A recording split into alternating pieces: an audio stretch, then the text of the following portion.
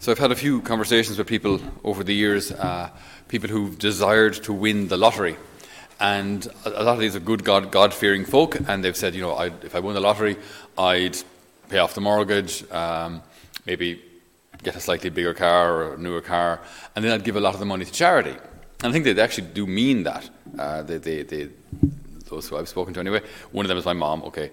And they said, look, I'd give a large chunk of it to charity, because what would I do with all this money? I don't need it. Once the debts are paid, like the kids have gone through university, what would we actually do? Go on an extra couple of holidays? Well, it just wouldn't. That kind of thing just wouldn't bother them. We don't need a new tractor anytime soon. That would be nice. You'll always find an excuse for a tractor. And I was thinking this morning of how noble an attitude it is that whatever I get is for the good of others. Whatever I have is for the service of others. I think there's something actually profoundly Christian, profoundly kind of divine about that everything I have is for the service of others. Everything I have is for others. Because this is how God works. It's how God acts. All that He has created is for us. All that He has given to us on the altar. So His love is a self-giving love. So all that He has, He is, while we speak theologically carefully God is entirely complete within Himself and doesn't require us or any of creation in order to feel better or be more complete. God is complete within Himself. But His love is such that He chooses to pour it out on us and give it to us. So all that we have, we're called then to respond in the same way. That we come from God, we're created by Him. All that we have has been given to us. So our bodies, our health, our intelligence. Yes, we can develop them, but ultimately, I didn't make this body. I nourish it and try to keep it in more or less good shape, but not okay. Not, I mean, in good condition. Okay. But ultimately, I didn't make this body. I didn't make this mind or brain. These things were just given to me. I didn't choose to grow up in Ireland. I didn't choose my family. All these things were just given to me. So all these things that I've been given, what are they for? Well, our options, I think, fundamentally are two. We can live for ourselves. So all that I have been given is for me, right? So my intelligence is for me then to use, to accumulate as much wealth and success as possible, and maybe even to learn how to kind of manipulate people, because if you're smart, you know how to say the right thing to kind of get your way into situations or convince people to do what you want, or manipulate or kind of blackmail people into doing what you want. So you can use intelligence for all sorts of things. We can use any of our gifts, whether it be music or good looks or athletic ability or carpentry. You can use anything, right, for the service of others or for yourself, just for yourself. God's desire is that all that we have and all that we are, we would use for others, which doesn't, of course, mean that your children starve because you're so generous giving money to other people. Of course not. But with your resources and your job, you're there first and foremost to serve your wife and kids, and then whoever else, which, again, doesn't mean you have to feel guilty about going on a holiday, a nice family holiday to Spain. Of course not. But we take care of each other too. It's not an either or, it's a both and. So all that we have comes from God, and the goal of life is that all that we have and do returns to the service of God. Everything comes from Him, and everything should return to Him. And the more of those things that we hold on to in the meantime, the less free we are, and the less ready for heaven we are. Everything should come from Him, and everything should return to Him. And then when everything returns to Him, then I'm free. And then I'm living and acting like Him. It sounds very easy, but that's the goal of our lives. all that he gives us, that he can trust me with giving me more intelligence, giving me more ability, giving me more gifts, like the parable of the talents. The more he gives me, the more I give back to him. I got one talent, I can bury it and say nothing and say, look, we leave it there, I won't do any harm. But in our lives we're called not just not to do any harm, not just not to sin, but do something good with it. Create something, build something, help someone, serve someone with these gifts, reach out to the other. Love, basically. Put love into action. Not just don't do any harm, bury the talent in the field, but with the 2, 3, the 5 talents that we have, to make 5 more. So this is the purpose of why we're here. The purpose of life. To recognize everything comes from God and to give everything back to him. And in that process,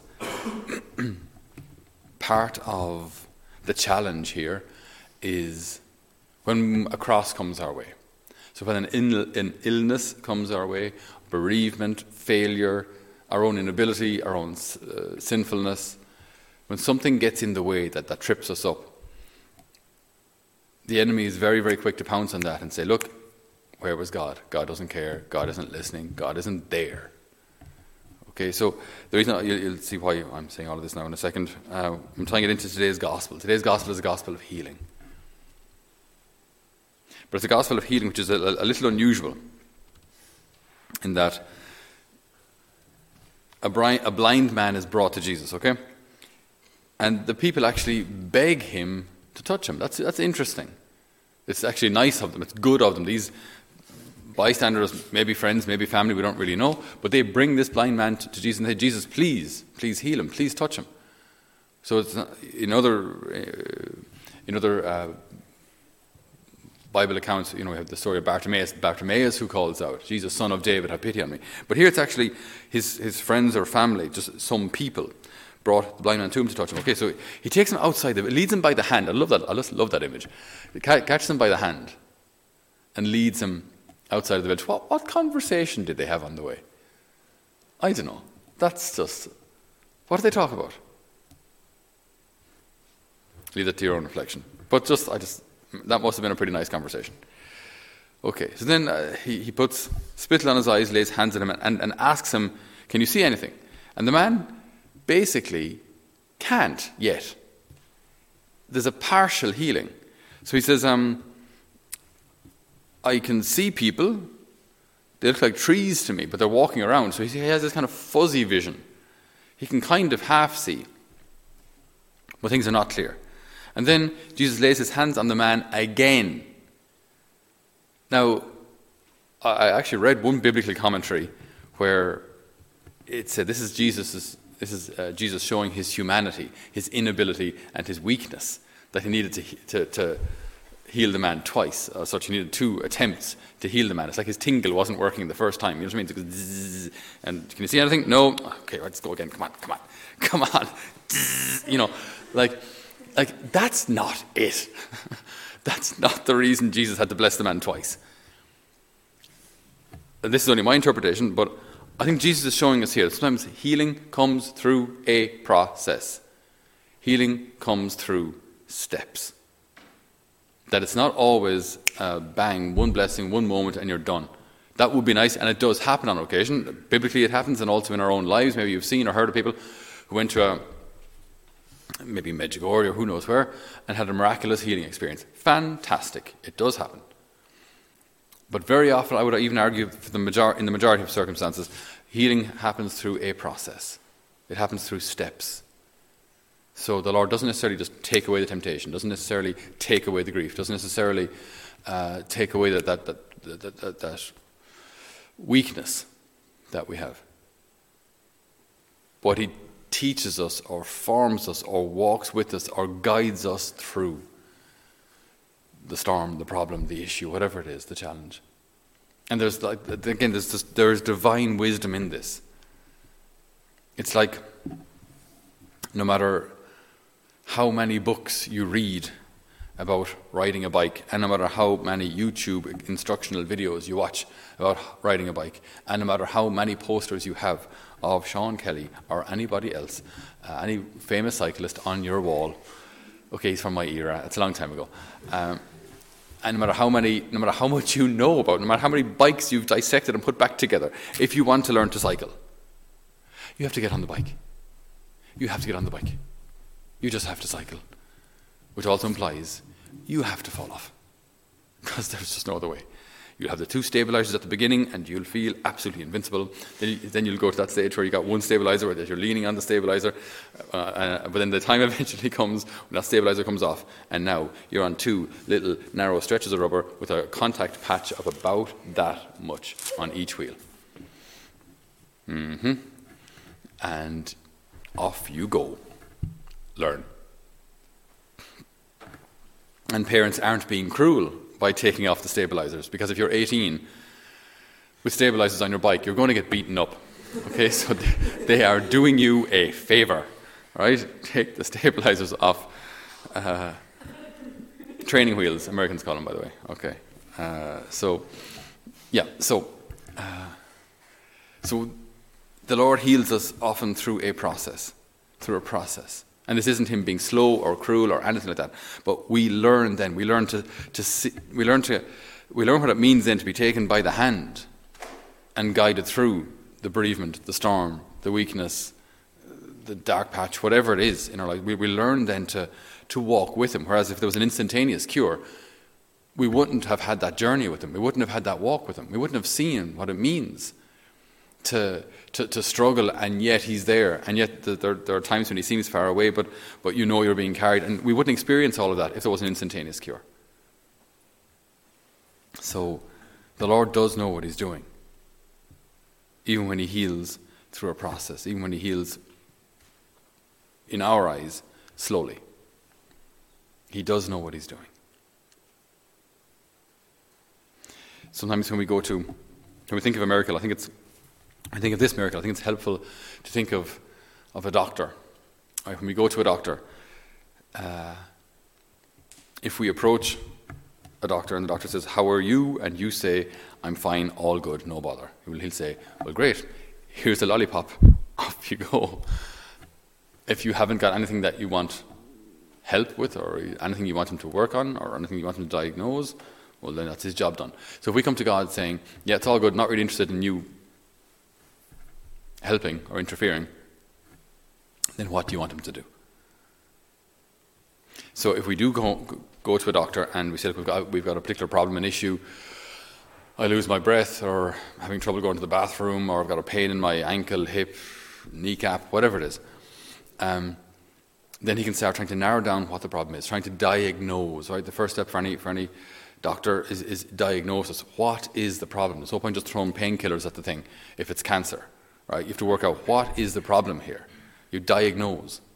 Now, diagnosing our problem with the Lord, again, can be a slow process, because often we might not even want to know.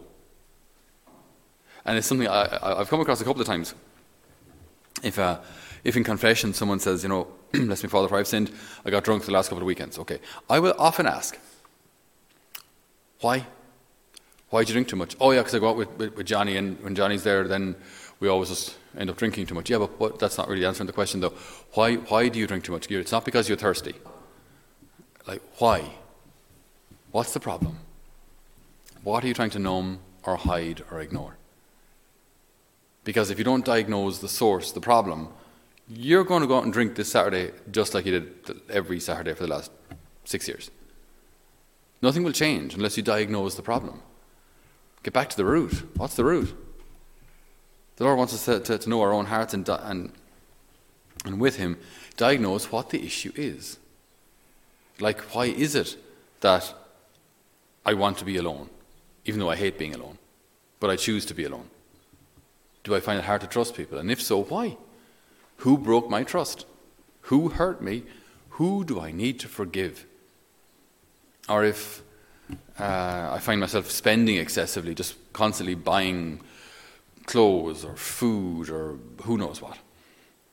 What am I trying to fill here? What I'm trying to find satisfaction in the material things. Why? Why?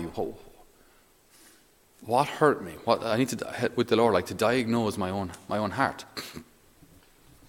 And then once we know what the problem is, now we can start working on it, allowing the Lord to take us by the hand, guide us into a private place, not in front of a crowd. I don't think in this case he doesn't heal in front of a crowd with lots of people watching. He takes the person outside the city, where they can be alone, and he heals them through a process, step by step.